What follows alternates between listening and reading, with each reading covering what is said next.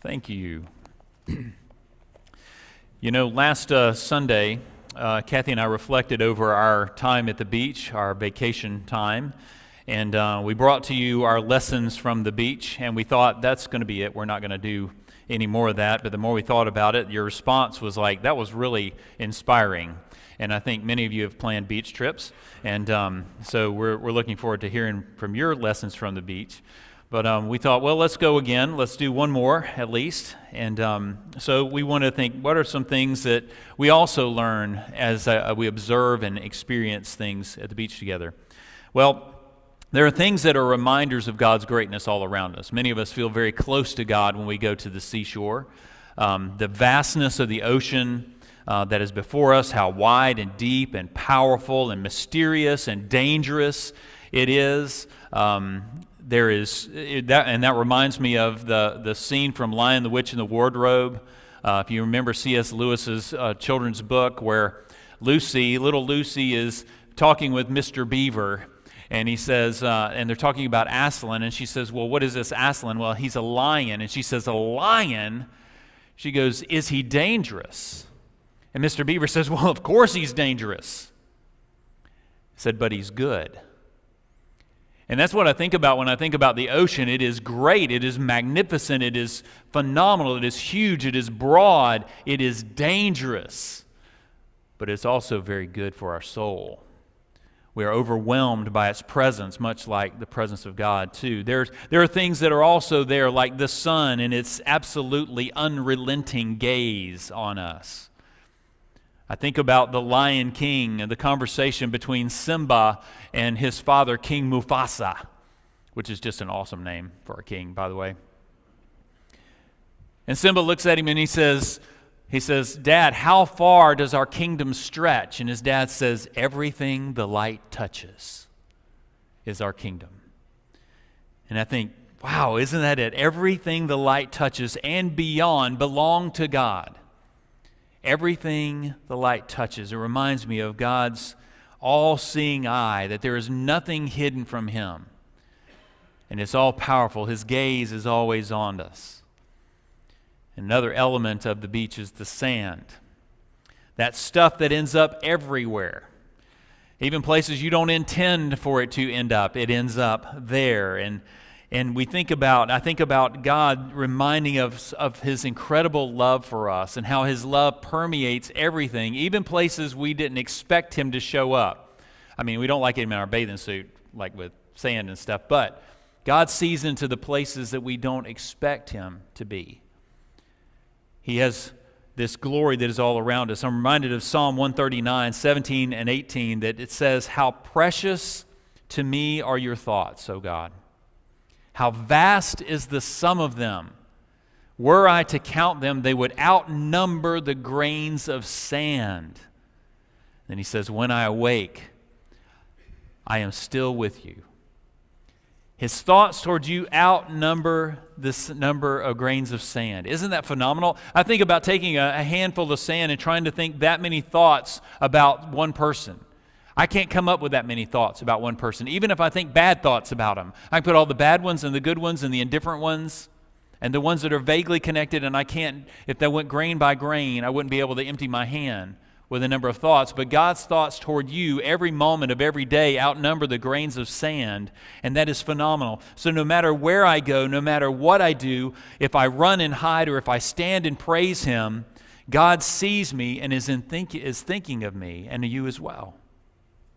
You and I exist because God is conscious of us. We are on His mind. If He stops thinking about us, we cease to exist. He speaks and we come into order. He is aware of you and your thoughts and your feelings and your doubts and your fears and the number of thoughts that you have. And His thoughts toward you outnumber the sand on the seashore. That's pretty amazing when you think about it. That's pretty overwhelming when you think about it. Some of you are terrified because you think, if God is thinking thoughts about me like this, oh my goodness, what must He think about me? So the next time you're sitting there in your chair, toes in the water, toes in the sand, not a worry in the world, a nice cold drink in your hand. If you know Zach Brown, you know what I'm quoting. Know that you don't need to worry because God is watching over you. This same God that created the beauty that surrounds you, the beauty of the heavens and the earth, the mountains and the beach, is the same God that tells the ocean where to stop at every tide. He's the one that covers the shore with a reminder of his love for you and me, and is reflecting over us every moment of every day. We may forget about God, but he doesn't forget about you.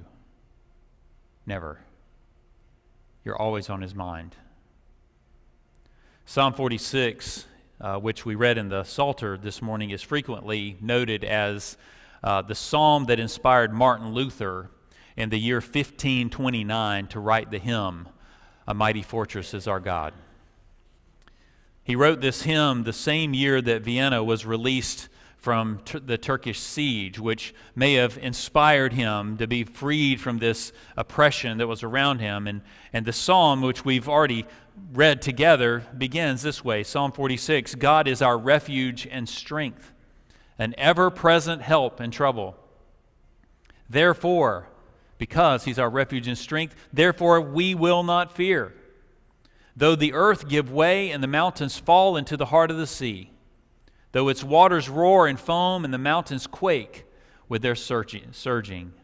We don't have to worry. No matter how tumultuous the ocean may appear, no matter how dangerous it may appear, we do not have to fear because God is with us. He is our refuge and strength. And I love this. Even though the earth gives way and the mountains fall, even though the waters roar and foam, because God is our strength, he is our refuge. Some versions translate that refuge and our defense. He's the one that holds back the things that destroy, indicating to us that God is our protector. As we just sung in the hymn just a few moments ago, the first verse says, "A mighty fortress is our God, a bulwark, never failing." God's strength never fails. He is our defense. He is our helper. He amid the flood of mortal ills prevailing, it says. No matter what comes against us, God is our constant. Even in our sickness and in our health, he is with us. For still our ancient foe doth seek to work us woe. His craft and power are great and armed with cruel hate. On earth is not his equal.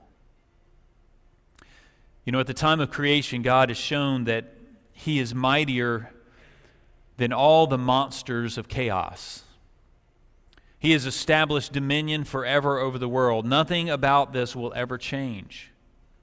He is Almighty God. The earth will shake, the mountains will totter and fall into the sea, the ocean will roar and crash and seethe and threaten to submerge the whole world again.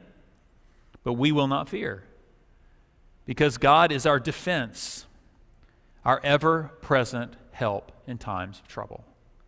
And somehow we have to keep repeating that. That's why the hymn is so powerful to us. That's why the verses are so powerful to us, is because we need to be reminded of God's presence and his power with us always. We are constantly surrounded by God's grace. His grace to catch us when we fall or when we falter. We fear not, because the Lord of hosts is with us. Psalm 46 goes on in verse 4. It says, "There is a river whose streams make glad the city of God, the holy place where the Most High dwells." God is with her.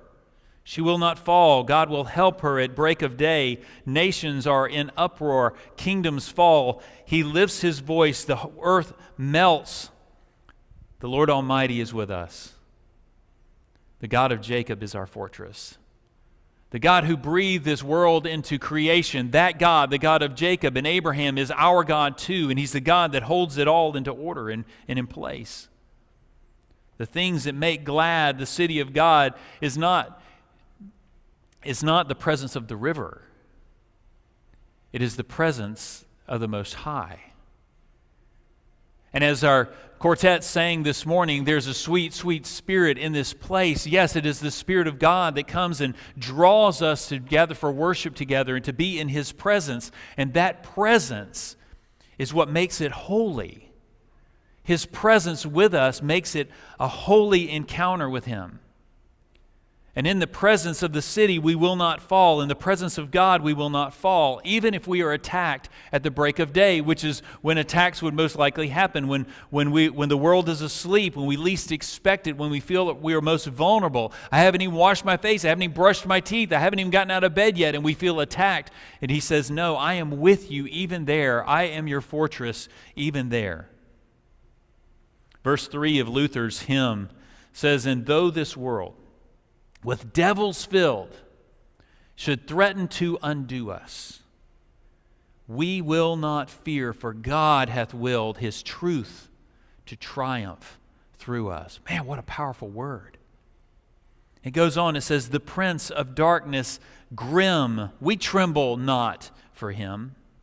His rage we can endure, for lo, his doom is sure. One little word shall fell him. This river is not referring to the end times or even something heavenly, but it is the life-giving fountain of God's presence. And because He is with us, that word is Christ among us. It is the love of God when love became flesh and came in Jesus Christ, is the word that fells the prince of darkness. I don't know about you, but I have places that in nature that I feel close to God. I feel His presence more than any other places. It's the feeling of a nearness, of renewal, of new life.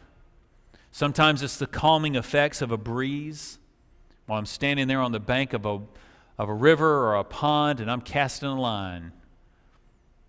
There's a peace that comes to me.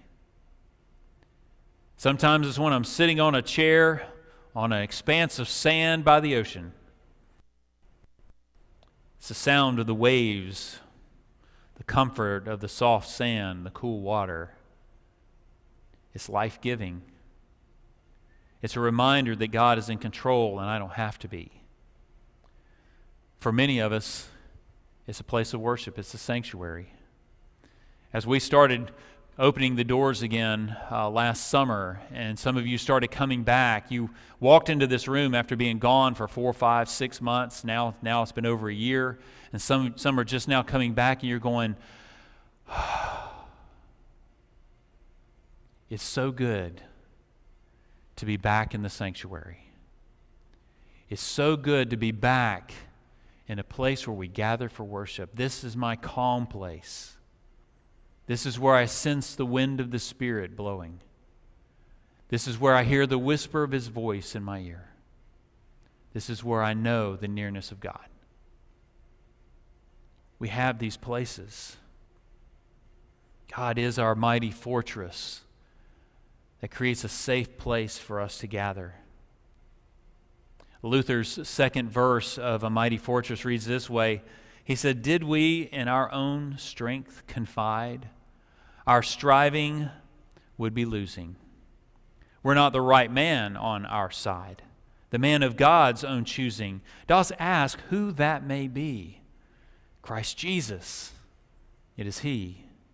Lord Sabaoth, His name, from age to age the same. And He must win the battle. And He does. That is the truth of the triumph. The truth that sets us free is our faith and our trust is in He who is overcome. The word that fell, the prince of darkness, is the word of love that comes from God. Love is God's bulwark and defense, for God so loved the world that He gave His one and only Son, that we would not perish but have eternal life. And He did not send Him in order to attack you or to condemn the world. He came to save it. He came to be our defense. You see, we are broken people. We are born that way. They're none good. And sometimes we think, well, I haven't done anything bad enough to get me into hell. If you were born and you are breathing, you are broken and you're distorted and you do not have what you need for salvation. And that's why God is so good. He says, because even as a baby, we need redemption.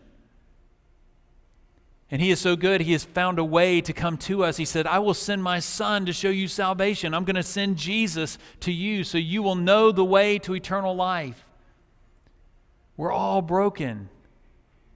All have sinned and fall short of the glory of God is what the Scriptures tell us. All. Not just the bad people. We all need a Savior. And he says, even at the early break of day, when you didn't even know you needed help, I send a Savior to you. And his Son is Jesus. This is the river of peace that comes to us, the relief, the renewal. Psalm 46 ends like this, beginning of verse 8. It says, come and see what the Lord has done, the desolations he has brought on the earth. He makes wars cease to the ends of the earth. He breaks the bow and shatters the spear. He burns the shields with fire. He says, be still and know that I am God. I will be exalted among the nations. I will be exalted in the earth. The Lord Almighty is with us. Again, he reminds us, the God of Jacob is our fortress. Sometimes we read that verse about desolation and we think, oh, well, the God is going to destroy things? Yes, he is going to end it. See, desolation never starts a war, but it always ends one. When there is a battle for your soul, there is going to be desolation. Things are going to be destroyed. And he says he's going to break the bow and the spear, and he's going to burn the shields, because guess what? We're not going to have war anymore. There won't be any need for it anymore. So the burn pile will be all the weapons of warfare. They will be gone because we will not need them anymore. The victory is final. Death and destruction of his enemies is the Lord's final work. The psalmist already sees the ideal of a warless age that is already present, that is already here. We are living into the kingdom of God now, and this final advent has come, and the Lord sits king forever and invites us to do what we do oh so well whenever we go to the beach, to be still and know that I am God, to be still and recognize his presence all around us. Let me tell you, here's the truth, though. Two things. Two things we know about doubt. One, tension produced by modern life is increasing. Anybody not getting stressed? You watch the news, you read the paper, you go online, whatever you do, tension comes up. You're like, oh my gosh, we fret, we worry, we get angry, we get concerned. That's the one. And then the second is each of us has a breaking point. There is tension in the world, and each of us has a breaking point. These are the two things that we know about doubt. And this means that unless we learn to ease our tension, they will break us. We cannot escape this fact. Therefore, the devices for coping are on the rise, and they're advertised everywhere. Everything from aspirin to alcohol. Watch television for a few minutes about hobbies, what you can do, what things you can take up, all the exercises you can do to relieve stress, the vacations you can go on that will relieve your stress. They're advertised endlessly. But still, the figures tell us of broken minds at an alarming rate. I don't know the numbers of prescriptions there are for antidepressants or things that help us cope, or the need for melatonin to help us sleep, to calm our minds. How many of us are having to take things to help us cope and deal with the stress in this world? We've got to learn to deal with it. And these things are helpful. If you're feeling the tension, and if you're not yet broken, then the words from this ancient psychotherapist in Psalm 46 are very important. Be still and know that I am God. Be still and know that I am your strength.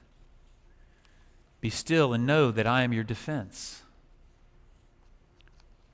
Unfortunately, some of us know how to be still, but there are some that are uninterested in knowing God. They're being still, but they aren't reaching out for the Savior, for the defender. Whatever your place, wherever you are in your life, in your tension, in your dealing, you're in and out of every day, I want you to take a look around. Where will you go when the mountains around you tremble?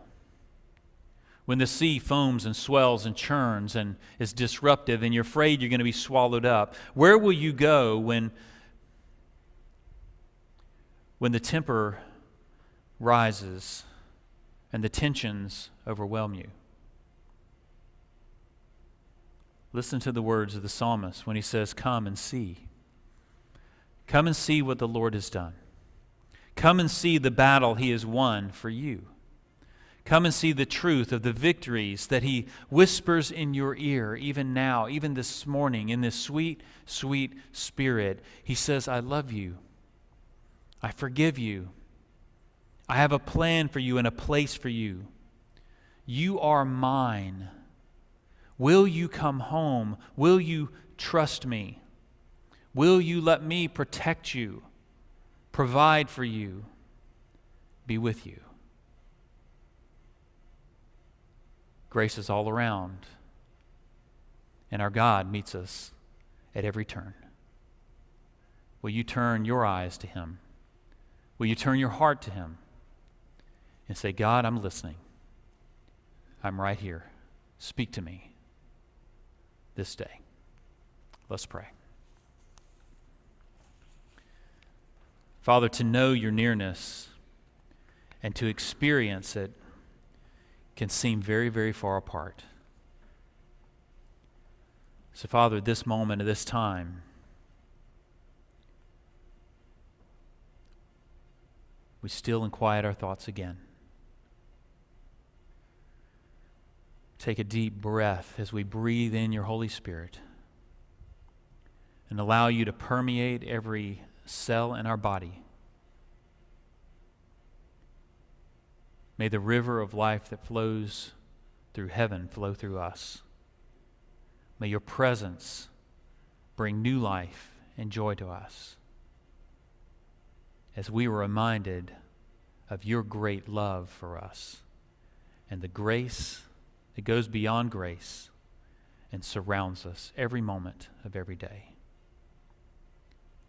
Father, speak to your children as we listen today. In Jesus' name we pray. Amen.